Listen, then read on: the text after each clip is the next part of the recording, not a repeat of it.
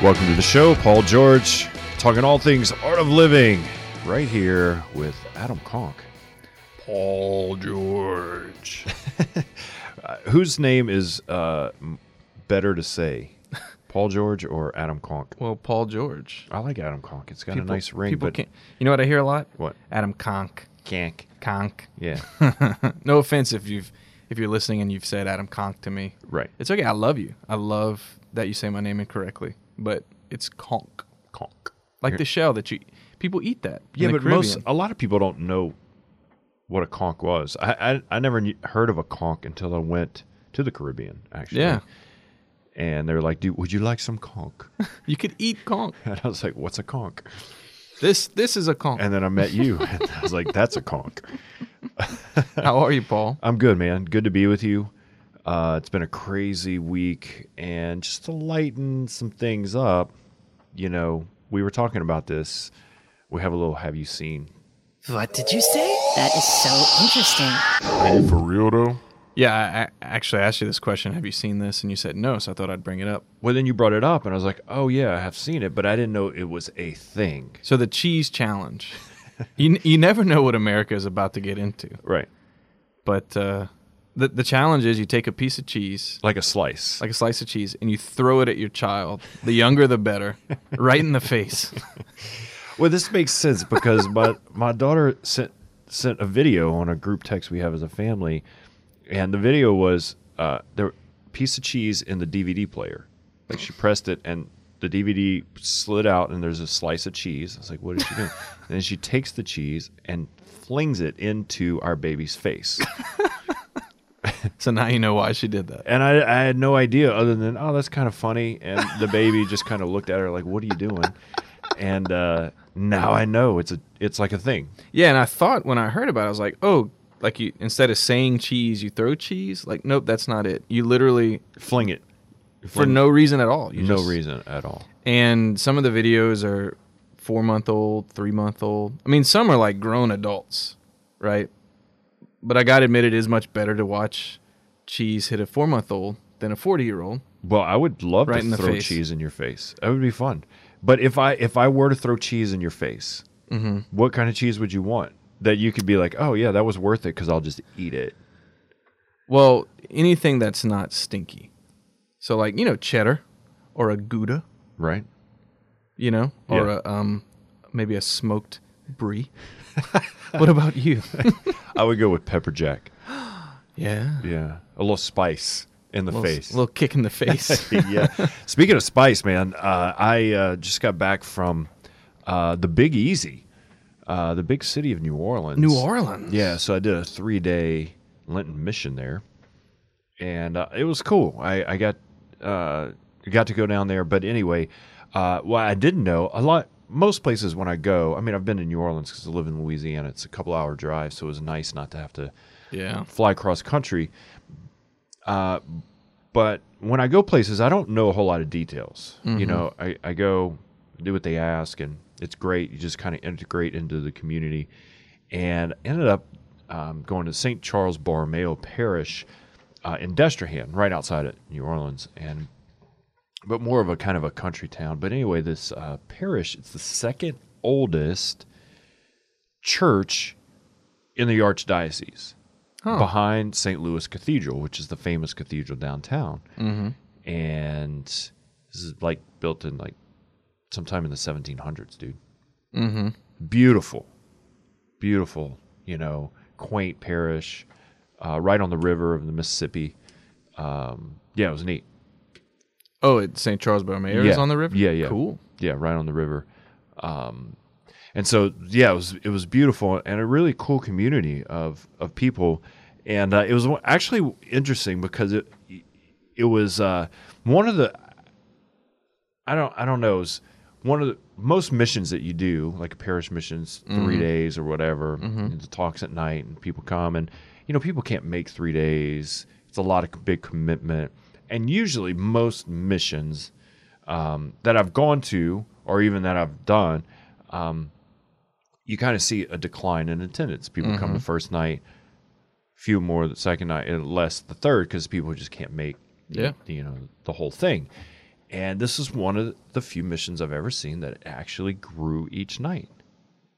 That's interesting because our mission at the cathedral parish where I'm at, we had the same experience. The attendance grew, and then I reached out to someone else, and they had a similar experience. Really? Yeah, so you never can predict what the Spirit's going to do and like how he draws people. Yeah. And so on paper, you look at it and it's like, man, what a rough year for the church. It's like, nobody's going to be interested in the faith anymore. But in reality, if you look at the numbers, maybe that's not the case, Yeah, what was cool is I guess the first night went well. I mean, better than what they thought.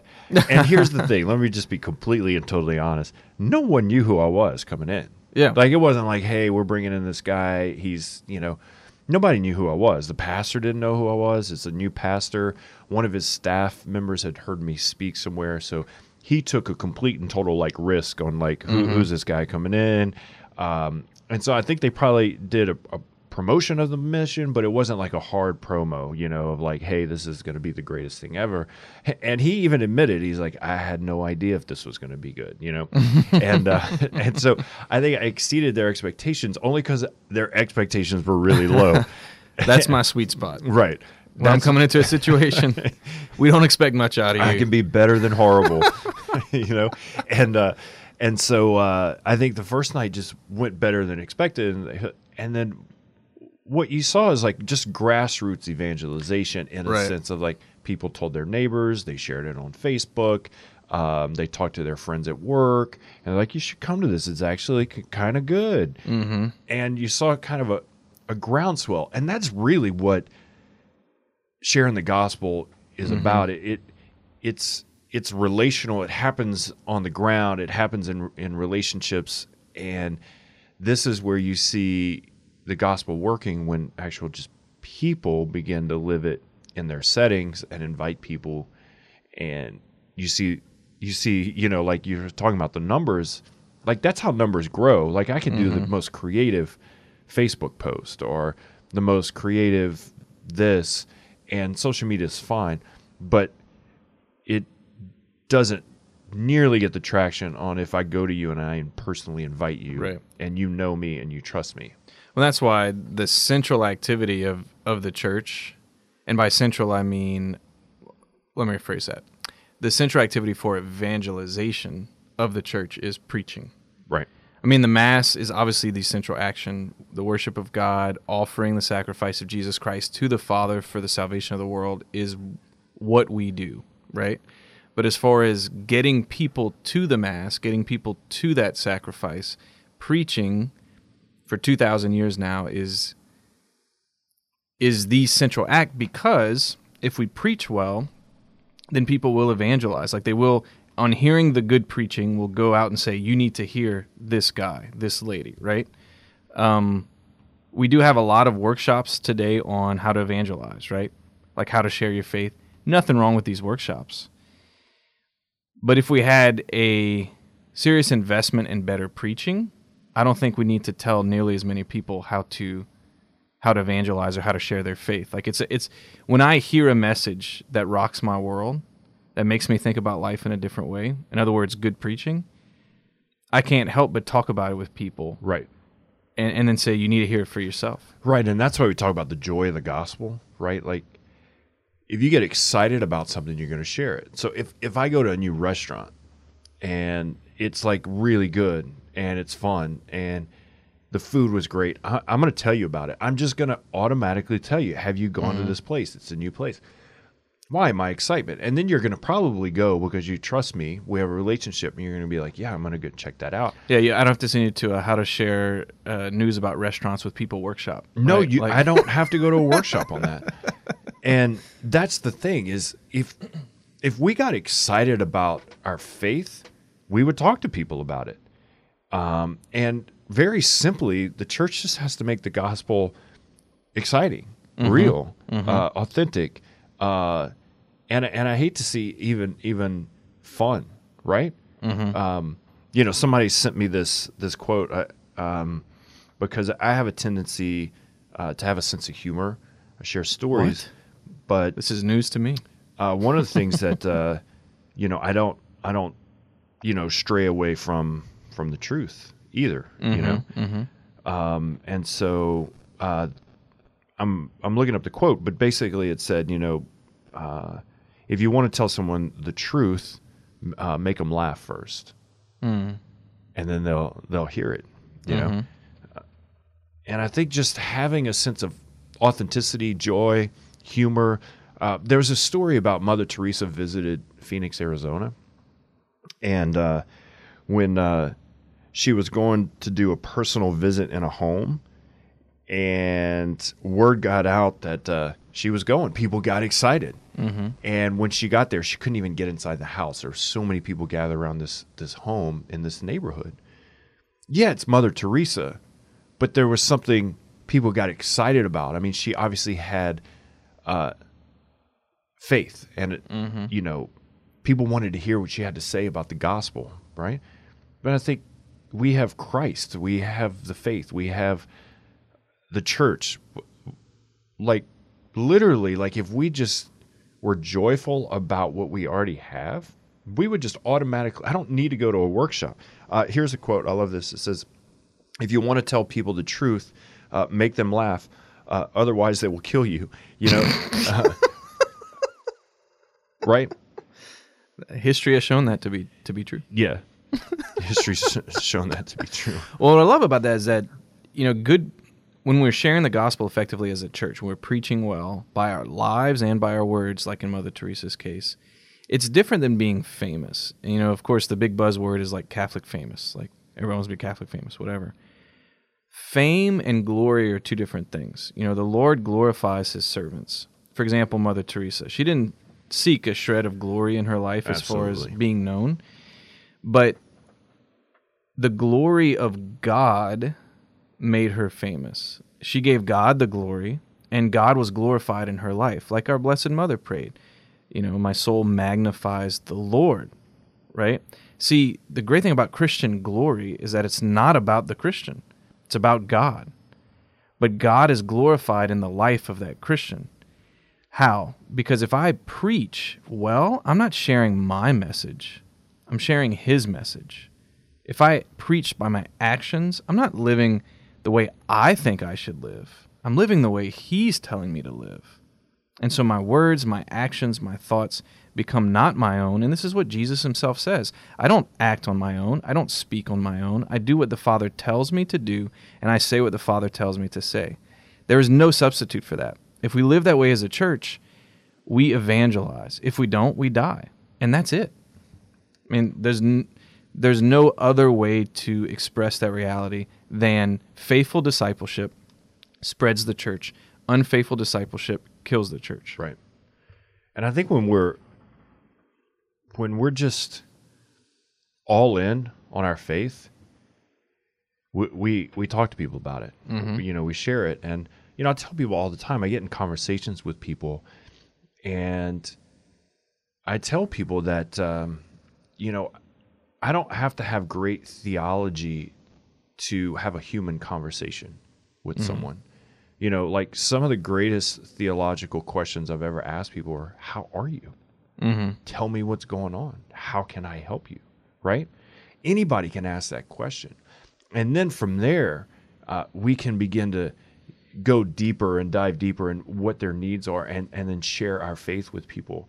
And the entry point into sharing the gospel is just being human, right? Being ourselves, being human, and then sharing what we have, this treasure. This is why Jesus says, if you find treasure on the land, go and sell everything you have and buy the plot of land, because the treasure is in there. Like, that's what we have as Christians.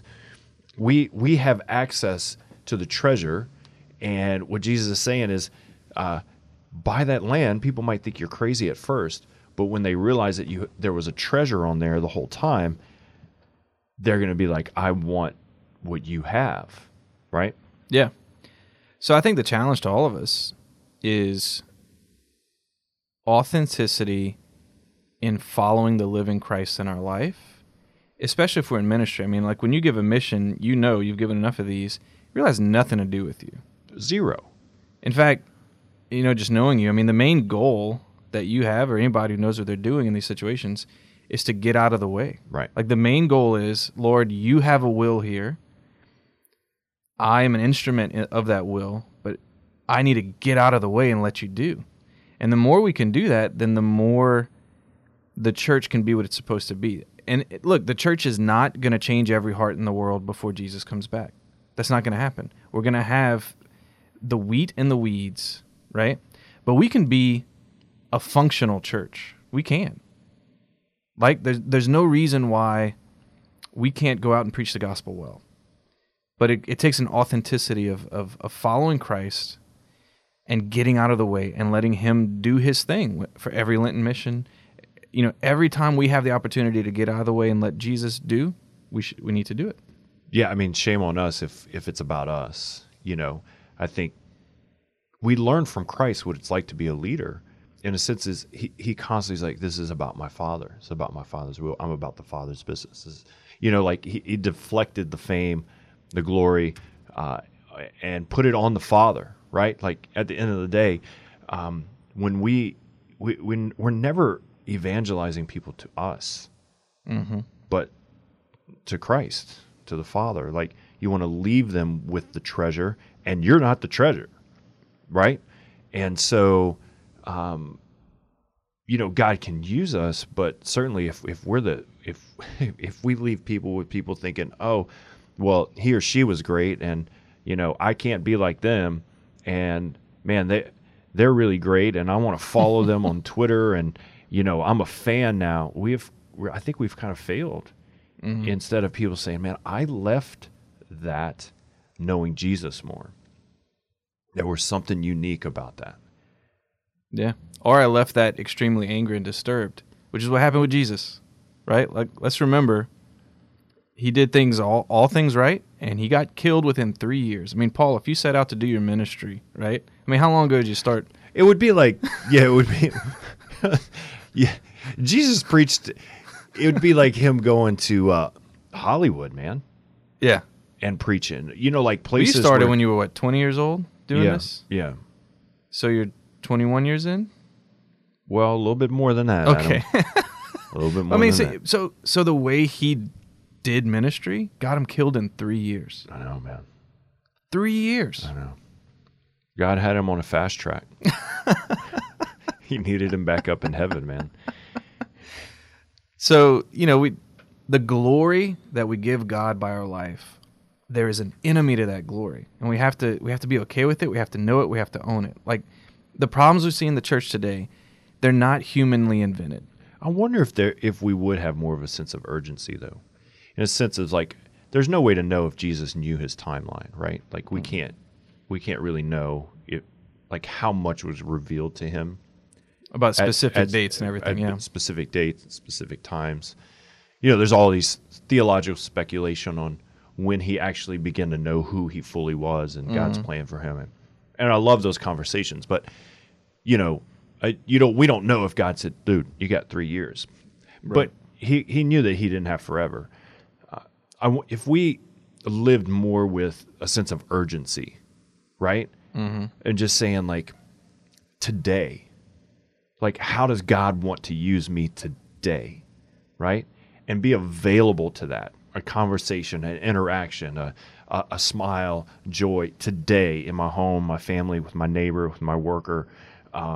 We had a sense of urgency, and I think a lot of times we don't have a sense of urgency because we think, oh, I'll do that later, or I have a lot of time, or I got my whole life, and the reality is we don't. Right. You know, and I wonder if we would be more engaged, more joyful, more interactive if we kind of thought, man, I only have 3 years. I only have 3 years to accomplish this. Think of how hard you would work and how dedicated you would be if you knew you only had that. And I think sometimes that should motivate us in our life to do things now so that we don't regret them later, right? All right, We're going to be back. It's Paul and Adam talking all things Art of Living. The Paul George Show is made possible in part by our partners at Solidarity HealthShare. Solidarity is the Catholic solution to the healthcare problem. Are you paying too much for your healthcare cost? Solidarity HealthShare is a healthcare sharing ministry which provides an ethical way to fund healthcare costs while protecting and practicing our Catholic beliefs. Best yet, Solidarity HealthShare's members are exempt from the fines and penalties in the Affordable Care Act. Visit solidarityhealthshare.org. That's solidarityhealthshare.org.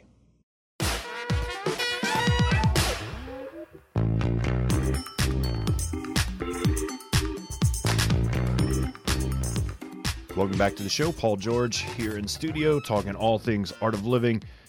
Great to be with you. Have my good friend Chris Faddis, Solidarity HealthShare, on the line all the way from Phoenix, Arizona. Chris, what's going on, man? Hey, Paul. I'm doing good. Just waking up after a pretty emotional but moving movie that I watched last night. So. Yeah. I want to bring that up because I saw that on Facebook. You know, we talk, but I mean we're also friends, and I saw it in my feed. But I didn't realize now that daylight savings time, you're 2 hours different, and so it's a little bit earlier there in Phoenix. So thanks for getting up early, man. I know your kids get you up early anyway, but you actually have to talk. Oh yeah, they had me up it was like 12 hours ago. I think they woke me up, so it's all good. All good. Yeah. So I see this picture. Like you're literally at like the premiere of the Unplanned movie. Yeah, it was pretty awesome. I mean, it was our own local premiere. Unfortunately, it wasn't the Hollywood one, but we had one here. We filmed 3 theaters. There was another theater with another group in the same place. So it was actually, it was really cool. We had about I don't know what they say, 350 people total at that theater watching Unplanned, which is the story of Abby Johnson. And I'm telling you, Paul, it was such a powerful. I mean, it's painful, but it's powerful movie. Yeah, I cannot wait to see this movie, and from all different factors. One, the message, obviously, and her story. If you've ever read her book Unplanned, but a lot of times when you see these movies come out, sometimes you're like, the quality of the movie as far as like the film quality and acting's not real good. This looks phenomenal. Like the job that they did creating this movie. I mean, what was your take just from that end of things? Oh my gosh, it's so well done. The acting is great. The writing is great. There's some CGI and how they portray what Abby. And if people don't know Abby Johnson's story, I mean, I think we can talk about that. But they portray what she saw on the ultrasound when she was assisting this abortion, and they did a great job. I mean, it's such a great job. It was hard to watch because you're literally watching this baby be sucked out of this mother's womb, and so, but it's an important thing to watch because I think so many of us and so many people who are maybe on the fence aren't really sure what's really going on, and it shows the truth, so it's really well done. The acting's great. Ashley, the actress that plays Abby, did an incredible job. I know Abby, I know her husband, Doug. They're amazing people. Doug's just a really great man. The actor who played him just did a great job playing his personality, and it's really well done. It's great cinema. It's a great film. So, if it wasn't a divided issue, this film would be one that everyone would be talking about. And it's definitely something that everyone needs to be talking about. Yeah, no, absolutely. And we have to get the word out about it. And not just because it's a good film, but the message is powerful. Give us a little background on Abby Johnson for those people who don't know her story and how it got to this point of a movie. Yeah, Abby Johnson was or is.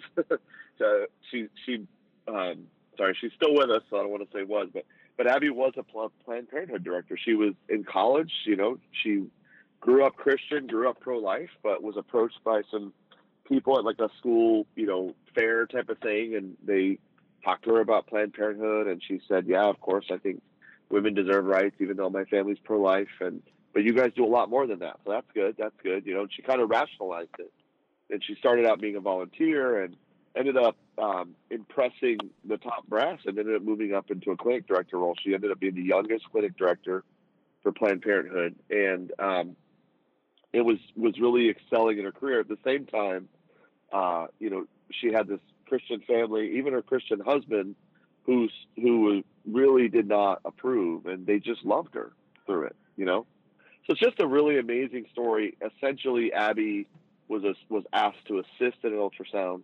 In assisting in that ultrasound, she saw what really happened and immediately left.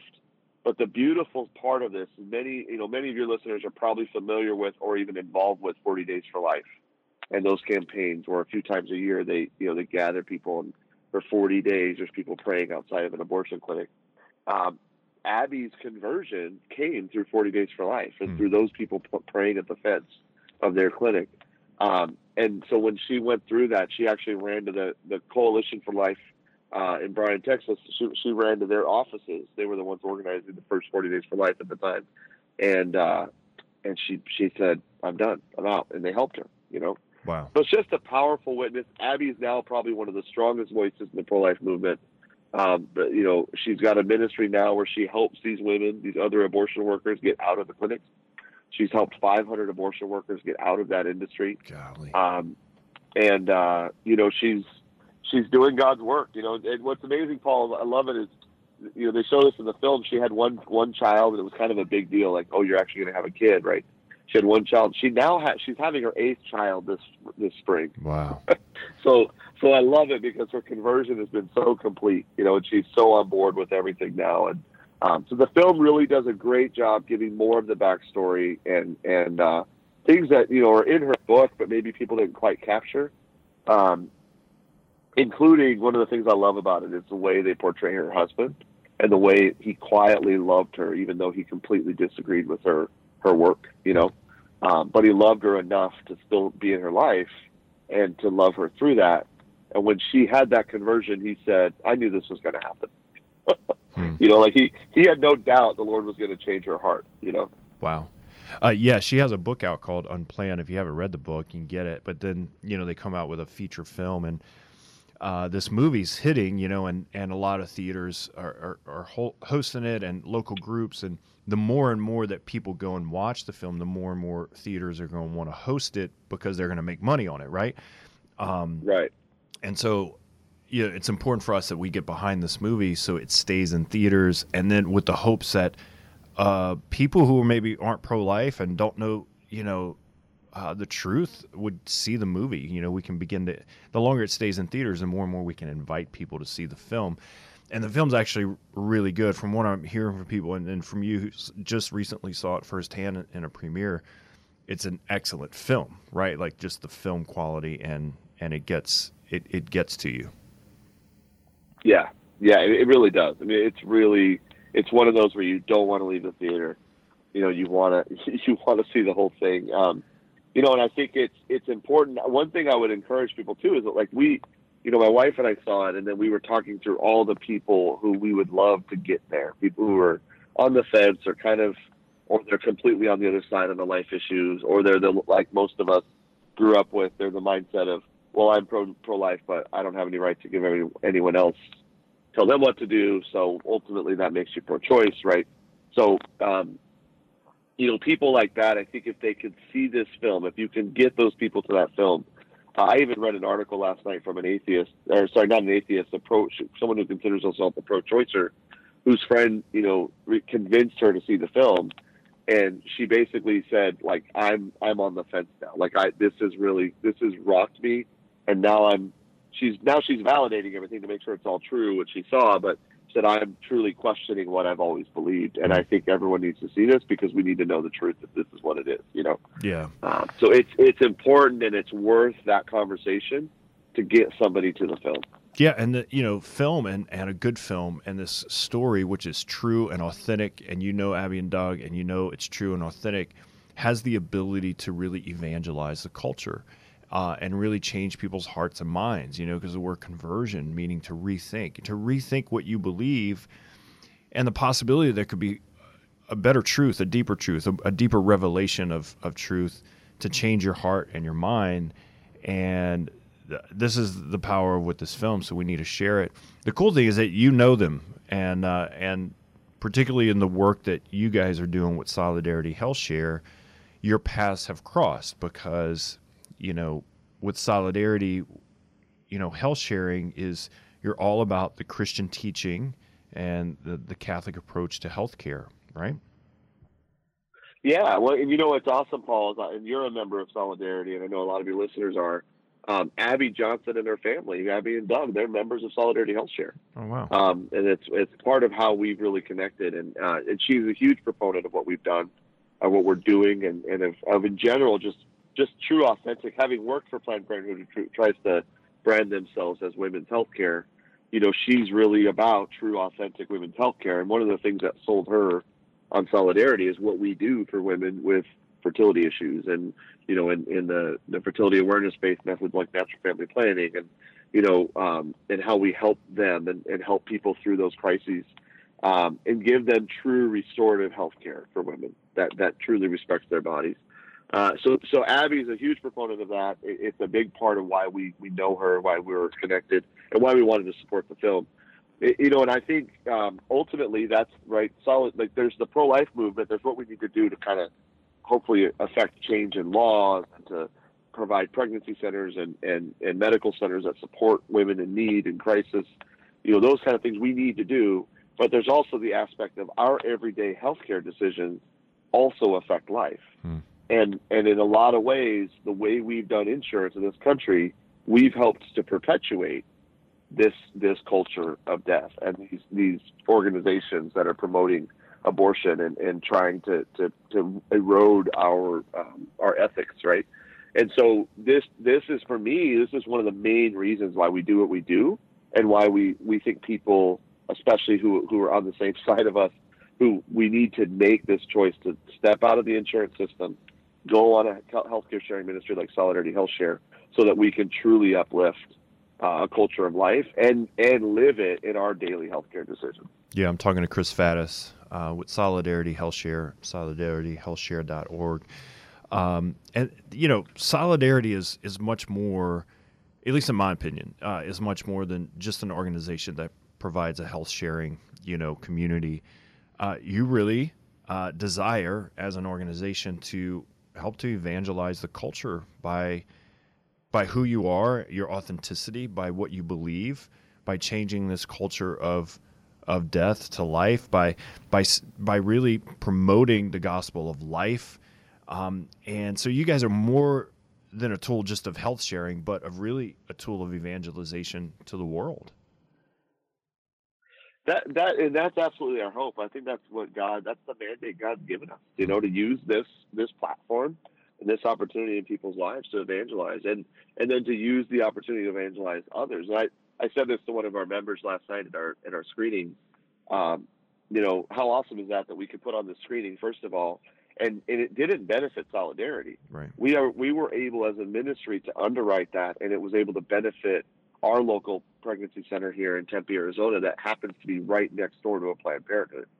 And so, we haven't tallied it, but I'm sure we raised somewhere around $5,000 last night that'll go to support them, But how beautiful is that as somebody, so you as a member, and I think of this as me as a member, that I could say, hey, that's really cool. Like my healthcare dollars, the off-put of that is helping to support something that I truly believe in, And so, to be able to support that, to do that as an organization, and we're able to do that locally and nationally. And I think that's one of the gifts, how we're reaching out. And then on top of that, we're evangelizing to our members, among our members, and hopefully them among their friends and family as well.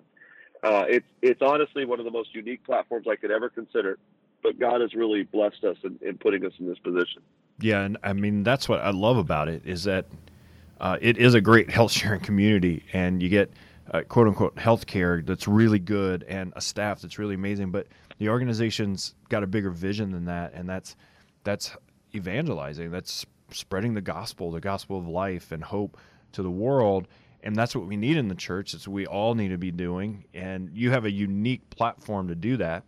And one of the things I want our listeners to know is we all have a unique platform to share God's love with other people, and to build relationships with people. And I love how you guys do that. This movie is going to be a unique way to invite people to hear the gospel in a new way. It's kind of like when The Passion of the Christ came out years ago. It was such a great film that people really had conversions or a reconversion through that film. I think this film has that same quality and ability to help people to rethink, to have a conversion around this whole idea of what it means to be pro-life. Yeah, I do. I truly do. I think, Paul, one of the things that, and you've probably seen this because we have a lot of the same, we're in the same age range, and I think it's a lot of people in our kind of scope and younger, right? That so many people are a little bit burnt out on being pro-life, right? There's a lot of people that I know that are, I mean, it doesn't mean they've changed their opinion, but they're tired of talking about it, or they feel like somehow it's missing the point, or they don't like the kind of the overall movement of pro-life movement, and so they've kind of just distanced themselves. And I think this is a wake-up movie for our generation. This is a reminder, like, hey, whoa, like, we got to wake up and we got to take this seriously. This is the human rights violation of our time, and 60 million babies gone. Chances are 50% of us in some way are directly affected by abortion, right? And so you and I and our friends and those people we know and everyone around us who has maybe kind of just gone, well, yeah, I mean, I'm pro-life, but I don't want to get involved in that. I don't want to go see that movie. I don't want to march. I don't want to be a part of 40 Days for Life. I don't want to talk about it. I don't want to, whatever. This is that wake-up moment. It is for my family. I mean, I think if what happened in New York at the end of 2018, where they passed the partial birth abortion bill, and they're allowing they're allowing abortion all the way up to birth. If that happened and didn't wake us up, this movie will do it. And this is the moment. This is it. And I think I talked to one of the writers and producers. It's the writer and producer from God Is Not Dead, which is another popular faith-based film. And he said, someone gave me Abby's book a few years ago, and I loved it. I thought, yeah, this would be a great film. But he said it just wasn't the time. It just had this sense it wasn't the time, and the Lord would tell us when. And he said about 2 years ago, I saw the book again, and I just thought about what was going on in our culture. And he said, the Lord made it very clear to me, now is the time. This is the movie's moment. And so he made the film. And so, and I truly believe if you look at everything going on politically around abortion right now, this is the moment for this film to truly change hearts. Amen. Dude, so great. So great. Dude, I know it's early over there, so thanks for taking the time. People can find out more about Solidarity at solidarityhealthshare.org, and the movie we've been talking about, Unplanned movie. You can look it up, and you can find locations where it's showing in your area. And yeah, go see it, because it is a good movie, and I can't wait to see it. So thanks for cluing us in, man, giving us an early update on that thing, man. All right, God bless. I'm really excited to hear what people have to say about the film. So yeah, absolutely. All right, bro. Thanks so much, and tell the family I said hey. All right, you too. Bye. The Paul George Show is made possible in part by our partners at Solidarity HealthShare. Solidarity is the Catholic solution to the healthcare problem. Are you paying too much for your healthcare cost? Solidarity HealthShare is a healthcare sharing ministry which provides an ethical way to fund healthcare costs while protecting and practicing our Catholic beliefs. Best yet, Solidarity HealthShare's members are exempt from the fines and penalties in the Affordable Care Act. Visit solidarityhealthshare.org. That's solidarityhealthshare.org.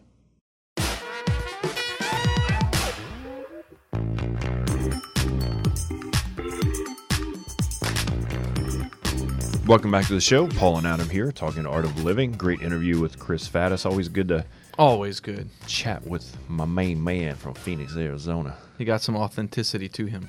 Yeah, dude. He is who he is. I love it. And he's walked the walk. Super great. And yeah, so I was thinking about that cheese challenge. And I like cheese. Me too. I mean, I'm a cheese fan. You're a cheese fan. All my friends in Wisconsin would be proud of me for that. Give God the glory for cheese. Yeah. And I think I might. I would love to do the cheese challenge to adults, like just throw it in their face. Friends, fun, but yeah, they might become enemies though, which is fine. But for fun. But here's the one thing not to do. We were talking in the first segment about sharing the gospel, being excited about our faith. The one thing that technique that I don't think works is just throwing something in someone's face. Like cheese. Like cheese. Like without like gaining their attention and their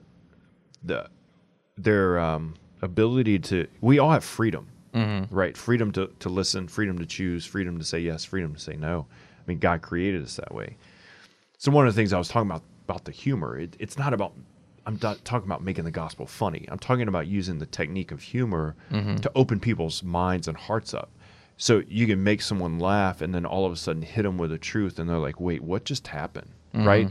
Like the ability to be human and use joy is good. But one of the things that I just don't think works, like when I was in college, they always have these preachers that would come on the streets on the college campus and just yell at people. And it just became a yell fest. And I literally never saw that technique work. It never worked.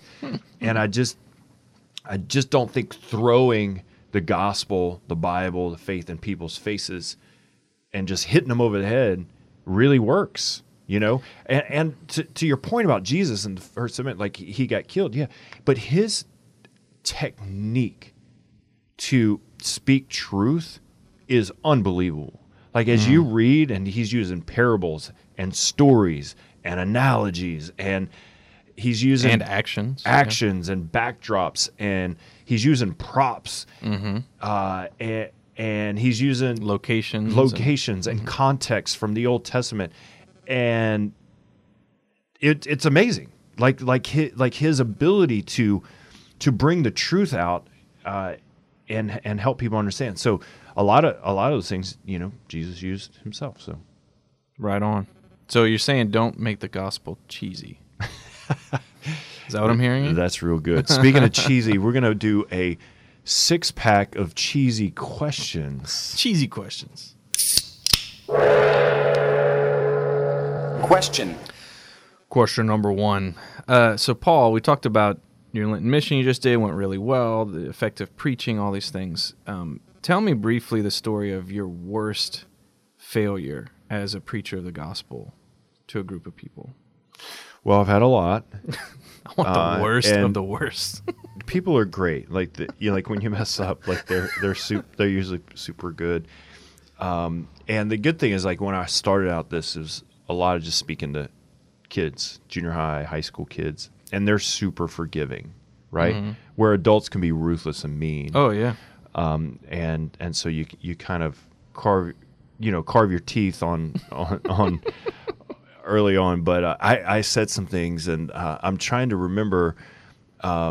So one of the things one of the funniest things I ever said on accident. I don't know if I've ever shared this on the show.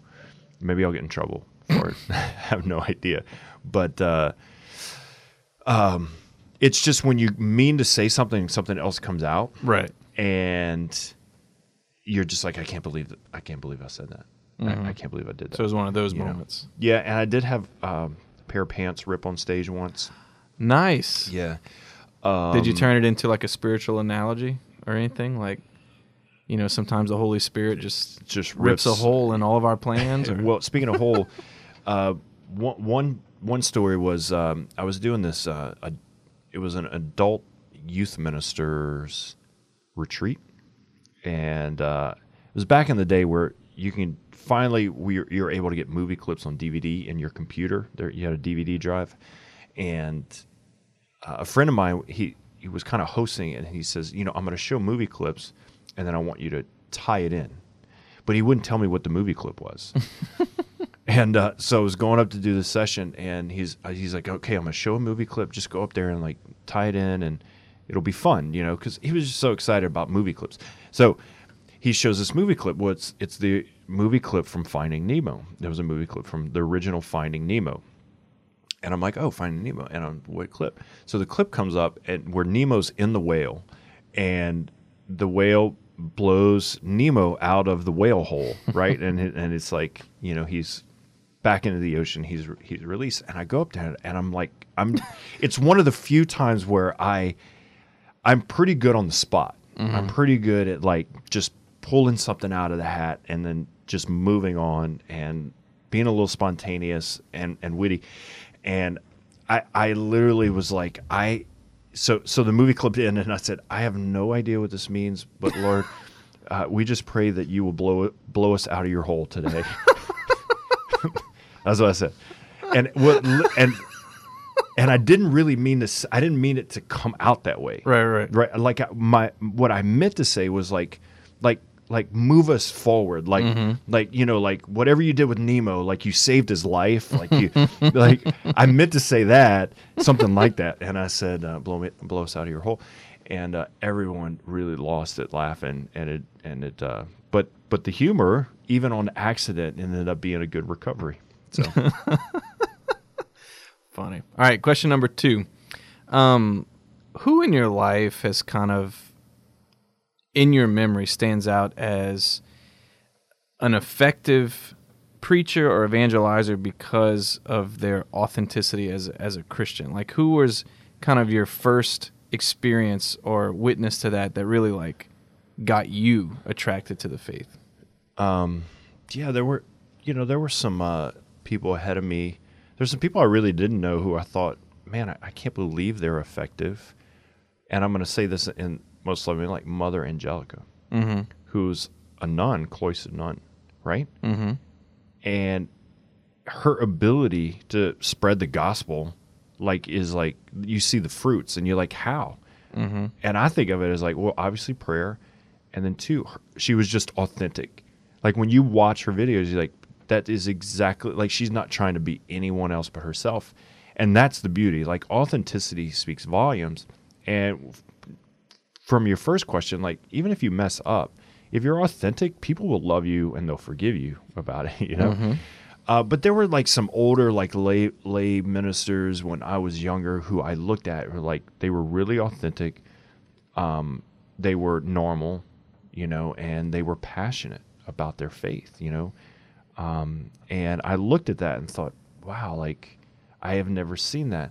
One of the things that I didn't see growing up is I never really witnessed clergy that were passionate about their faith. Mm-hmm.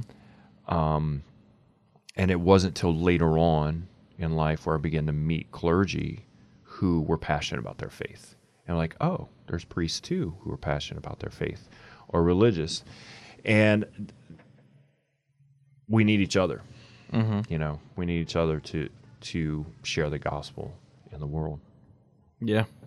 All right, question number 3. So we're talking about authenticity as a Christian and to be able to spread the gospel.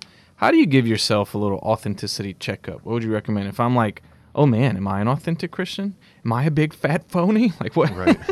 What would be like a little checkup tool you would recommend, like some things to ask yourself? Yeah, that's a great question. I don't know if authenticity can be taught. I think it's something we're always learning. I think it's a virtue, though. Mm-hmm. Like it becomes a habit. But someone was sharing with me, and it's interesting you bring up the question because actually someone was sharing with me yesterday a time that they met someone who was in ministry who they felt like wasn't authentic. And what made them feel that the person wasn't authentic is that the person didn't give them the time of day. Mm-hmm. And I think always a good check for us is, are we willing just to stop and talk to someone? No matter if they know us or not, or they think we're big shot or not, or if we're the boss at work or not, like, could we just stop and ask someone how they're doing and really mean it? I think that's the best check. Like if someone's, a server, how are you? Like constantly checking, am I willing to just like talk to someone and like really care? Man, as you say that, I remember one striking example. There was a priest that we all know and love. I won't mention his name though, but extremely busy. Like all over the world type busy, traveling, all of these things, right? And I remember he was getting to something that I was hosting, he was speaking at, and he gets there, we're in the sacristy, he's vesting, he says to me, so how was your day? And I remember that. This was years ago. That won you over. This was years ago. Yeah. But just that he, in that moment, which was probably between 1,000 other moments for him that were very busy and intense, he asked me how my day was. And so I know that sounds like not a big thing, but huge. He got out of himself and looked at me and it stands out in my memory. Yeah. And I think that's a great authenticity check is, am I willing to not be about me and be about someone else right now? And yeah, I think like for me, like I just try to do that more and more because it just gets me out of myself and thinking that I'm anything important, which I'm not. But to be able to just to do that, I think that's a good question. Yeah. All right, question number 4. In my experience, in my own life and working with people, insecurity about my faith seems to be a big deal as far as like my willingness to share it with others or to feel comfortable sharing it with others. So like I might have faith, I might believe in Jesus, I might, know something of the Catholic faith, but I just feel insecure about it. Like as soon as I open my mouth, people will think I'm an idiot, or I just don't know enough about my faith to be able to share it. So what advice would you have for someone who just feels insecure in those moments where they know they should be saying something or sharing about their faith? I think a lot of times we freak out on, am I saying the right thing, or I don't know enough, and then we're like, well, I need to go read everything and study, and that's important. But the greatest, I think what speaks the greatest and has most weight is when we share our story, our testimony. This is what God's done in my life, and I want to tell you about it, And if people have questions about the faith, you can always go find those out. You can, we have a lot of access to finding the right answer to the questions. And I think it's just getting over ourselves, right? And just saying, God just used me. I'm going to talk to this person, or they're asking me a question, and if I'm authentic and I say the wrong thing, they're not gonna care. But if I'm just trying to like be perfect, they're gonna see right through that, right? And so I think it's just not caring so much about doing it perfect, but just being human and sharing from your heart and your story and your testimony. And I think at the end of the day, that speaks volumes. Yeah. All right, question number 5. We talked about preaching, and neither one of us give homilies ever, right? Right. Or like preach at Mass. But at the same time, we've heard tons of them, right? So for what it's worth, what would be your advice for those listeners who do preach, maybe priests or deacons or bishops that might be listening, on how to preach in those minutes of Mass well, how to use that time well? Well, prepare. I would say preaching something that it's a tool that you can get better at. And I would say practice off the pulpit, practice in your room. As you prepare, then practice it. So I would say prepare, practice, and internalize. And what I mean by internalize is pray that you really believe the message. Because once you internalize that message, man, it's going to come off so authentic. Like butter on bread. Like this guy or this just believes what he's saying. And that goes over well. But I would say you can get help in preaching. Like you can ask other people, what's good? How do I do this? How do I get better? And I think a lot of times we don't want to do that because we're too prideful. That could be me, that could be you, and that could be clergy.